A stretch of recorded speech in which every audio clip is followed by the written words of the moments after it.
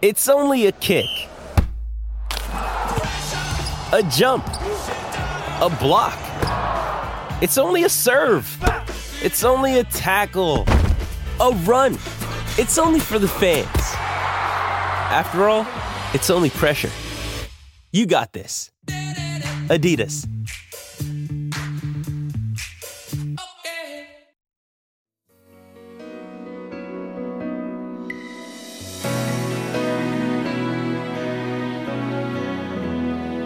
Well, there's a little boy waiting at the counter of a corner shop. He's been waiting down there, waiting half the day. They never ever see him from the top. He gets pushed around, knocked to the ground. He gets to his feet and he says, what about me? Don't tell me I shouldn't sing. Tony Dernberger Smith. He's a good chap. Now, here's a man who's normally got a smile on his face. Don't know whether the draw would have made the smile any broader for MacDan, but he's a great man. From my home digs at Geelong, Danny's Avazanos. How are you, my friend? How are you, JB? I'm good, mate. How are you feeling after the draw? Oh, yeah. Bit flat, but, it's only a number, isn't it, the draw?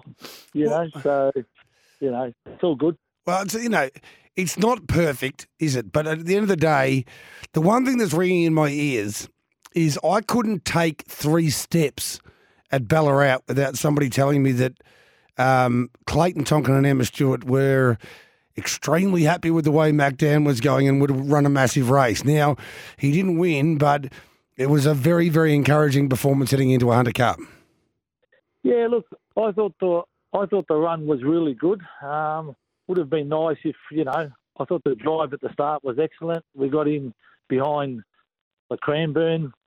He handed up, obviously, so didn't sort of 3 back, and then ran the turn. He had to shuffle out a bit, lost a bit of momentum, and then gained momentum. So I thought the run was massive myself. I thought it was sensational, really. I was expecting a big run. As you mentioned, it was a great drive. It could have worked out a little bit better with different tactics in front of you. But at the end of the day, I thought, Ballarat Cup's a massive race, but the Hunter Cup is even bigger. And as a run heading towards the Hunter Cup, I thought it was sensational. Now, you've been around the game a fair while as well. I hate making everyone feel old, but it's actually a privilege to have been around for a fair while. And always, it's a little bit different these days, but always traditionally, before you won the big Grand Circuit races, you needed about a year or sometimes 2 years to go around and, get up there close, and then you'd get your opportunity. And MacDan, to me, very much feels like he's done an outstanding apprenticeship to go ahead now and win Grand Circuit races. Is that how you feel? Like, what was he in this race last year? 4th? He's won into Dominion heats. It feels like he's done the hard yards like a footy team when they make it to the prelim a couple of years in a row before they finally win the grand final. Yep. I think you're 100% right. That horse has been peaking every year. He just gets a little bit better. And I just feel he's done his apprenticeship, like you said, and now he's sort of up with the big boys. And look, he's not a superstar, but he's just such, just a really nice horse, and if he just has a bit of luck, I think, he'll be right there again. Like in all these races, it's only a matter of time before he wins a real big one, in my opinion. Well, what he is a real, like a proper Grand Circuit horse, in my opinion. So you've owned a number of very, very good ones, haven't you, over the last sort of 10, 15, 20 years? And you're talking about some of them age-restricted, very flashy, very fast. But it's almost like that they are made for those younger races, and sometimes when it gets to the real hard stuff, Grand Circuit racing is a different beast, isn't it? I mean, we spoke earlier with Merv Butterworth. You do need a fast horse. Of course you need a fast horse. But there's a specific type of horse that is able to deal with the grind of Grand Circuit racing. He might not be the most glamorous horse you've ever been involved with, but he's a proper Grand Circuit type horse, isn't he? He is, yeah. Like, he does have the speed, stamina, and every year he just seems to be getting, like I said before, better and better. So, look, I really feel that I know it's a bad draw there. I mean, on 7 and the front row there looks like there's a lot of gate speed there. But I just feel my horse is very resilient. And, if he just has a bit of luck, I reckon I'll know he's there on Saturday. So the other thing I reckon is that I've said this a few times, the mum, and, you go to the sales and with an idea of what you're looking for, Better Give It got better and better and better as she got older. She took a fair while to hit top gear, and it really has come down with Mac Dan, because I'll be honest with you, I reckon early doors, because he wasn't that flashy horse, I thought, you're a level below them. You're probably a level below the really good ones, but when it's come to this sort of really top end racing, he's not a level below them anymore, is he? Because he's so versatile and he's got the weaponry. He is one horse, and I know it's not good that you drew 7. I'm not trying to sugarcoat it, but at the same time, he's a horse that he's not a one-trick pony. No, you're exactly right. And look, as I said earlier, the horse is just he's just like his mum. He just seems to be improving with age, like my wife. The older she gets, the better.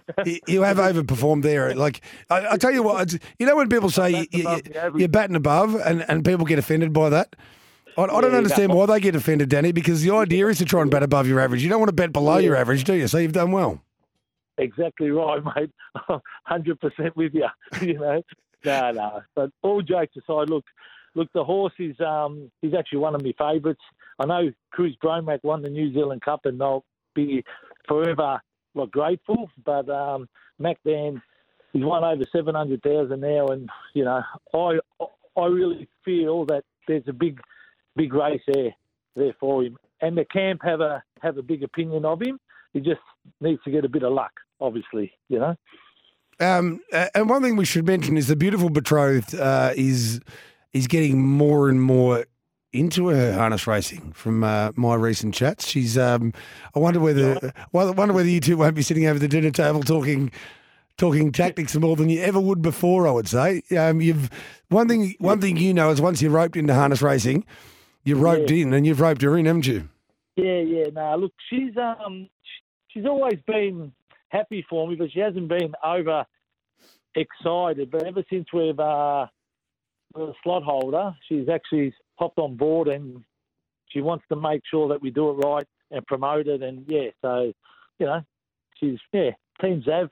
That's what it's all about now. And mate, to be honest with you, and I'm not urinating in your pocket here, but you've been a wonderful owner to have in the game because of your amazing enthusiasm. Not only the contribution, the financial contribution to going out there and buying horses and racing horses, but I mean, you genuinely love it, don't you? And you've fulfilled a lot of your dreams already. New Zealand Cup, the Hometown Cup, the Geelong Cup, but surely a Hunter Cup's got to be right high up there on the agenda.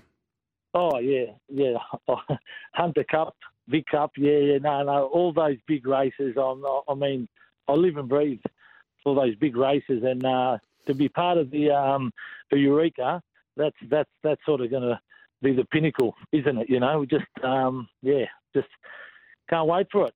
But first of all, Saturday night. So there must be an enormous amount of pride as well, because once you're now that you're where you are and you've been able to get these really nice horses, and obviously you've got a little bit more left in the bank account, sometimes in the checking account, than I have, so you can go and buy slots and the like. But you've got to. So you can be two things as an owner. I guess you can be a silent owner and sit back and not really get involved in the sport and not promote the sport, but just sit back and watch your horses. But I think you and the family really actually enjoy being like a big part of the family, don't you? Like you're at all the big meetings. You're targeting these big races because you don't sometimes love them. I have to chase you down sometimes and drag you down for an interview. So I'm very pleased you've joined us on the radio today. But you really enjoy the entire gamut of the experience. Oh yeah, 100% right. I love it. I love the babies as well, because the young ones are unknown. But the whole thrill and excitement, and now that my wife's on board, like a little bit more, it even makes it, really, really pleasant and nice. We just love it, We just we're hooked. We're hooked, as you can say. And there's something that you've. I don't know why this transpires, but for whatever reason, so sometimes Emma Stewart and Clayton Tonkin, even though they're a committed training partnership and a life partnership, when you go to them about their favourite horses, they'll be different horses sometimes, or who they think is going to win a big race. And for whatever reason, Emma is always with a Team Zavitzanos horse. So I don't know. I don't know why, but she always seems to fall in love with the Dans. I don't know what it is. Whether you're in cahoots there in terms of pumping up the horses or whatever it is, but she loves the Danny Zavitzanos horses, and I'm pretty sure she really loves MacDan. I think that she does, but Willow's on board with MacDan. Willow's my little favourite now, so Emma's got to take a backward seat there because Willow's been hanging off MacDan, doing a bit of jog work with him. So yeah, she's. I think the whole team's on board now, so it's good. Now, we can't blame Willow on this occasion, I don't think. Yeah, young Willow is, but for those who are listening, Emma and Clayton's little, robust, wonderful daughter who's going to be, I think, a trainer or a driver. In fact, she's bossing all the other kids around already. She's a dominant force. She's not big in stature. She's like a Pistol Abbey. She's only small, but she's or a Hurricane Harley. She knows how to dominate the other kids. But her record during the Inter-Dominion with the barrier draws wasn't great. So the only thing is you might have to talk with Willow if she's going to draw out the barriers for MacDan and your horses going forward. Maybe just a brief chat because she wasn't on fire on Inter-Dominion for the Inter-Dominion draws. Well, I'm waiting to talk to her after school and see what the driving tactics are going to be. You let me know. And then just pass them on. Pass them on, yeah. So we'll take her advice. So will Mark Pitt be driving? Well, I hope so, but if he doesn't, well then, we'll have to find the next best, Maybe Ian Jack might be on board if Mark doesn't want to take the drive. But hopefully he does, but I'll leave it up to him. Yeah, you're not going to lose much if you go to Ian Jack, are you? No. I think he's look. Nathan's a really, Nathan's a really good driver, and he knows how to get a horse out too. So I mean, front row there, looking at the race, I think and I haven't spoken to Clayton or Emma about this, but I think you have to push forward and try and land somewhere, And he's a really good driver, as is Mark. So, but it's in Mark's sort of hand if he wants to drive it. I'd love him to drive it, but we'll wait and see. Last word here. I'm trying to think of what the race was. I think it might have been when he won the Newcastle Mile. Yes, when he came out like he was shot out of a cannon. Yeah. We have not seen probably that level of gate speed from him ever since. Do you think it's in there in the locker somewhere with the right key? I think it is. And like I said before, I believe Nathan's probably might be best getting the horse out. I could be wrong here, but that's just my opinion.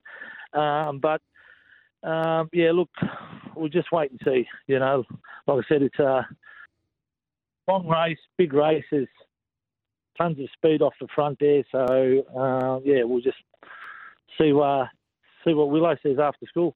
You're an absolute legend, Danny. I so much appreciate you joining me, mate. I'll catch up on Saturday night, and we wish you all the best of luck with MacDan. Thanks, JB. There's Danny Zavitzanos. He's a great man, let me tell you, and he's always got a smile on his face, loves the game, as I do, as we all do who are deeply invested.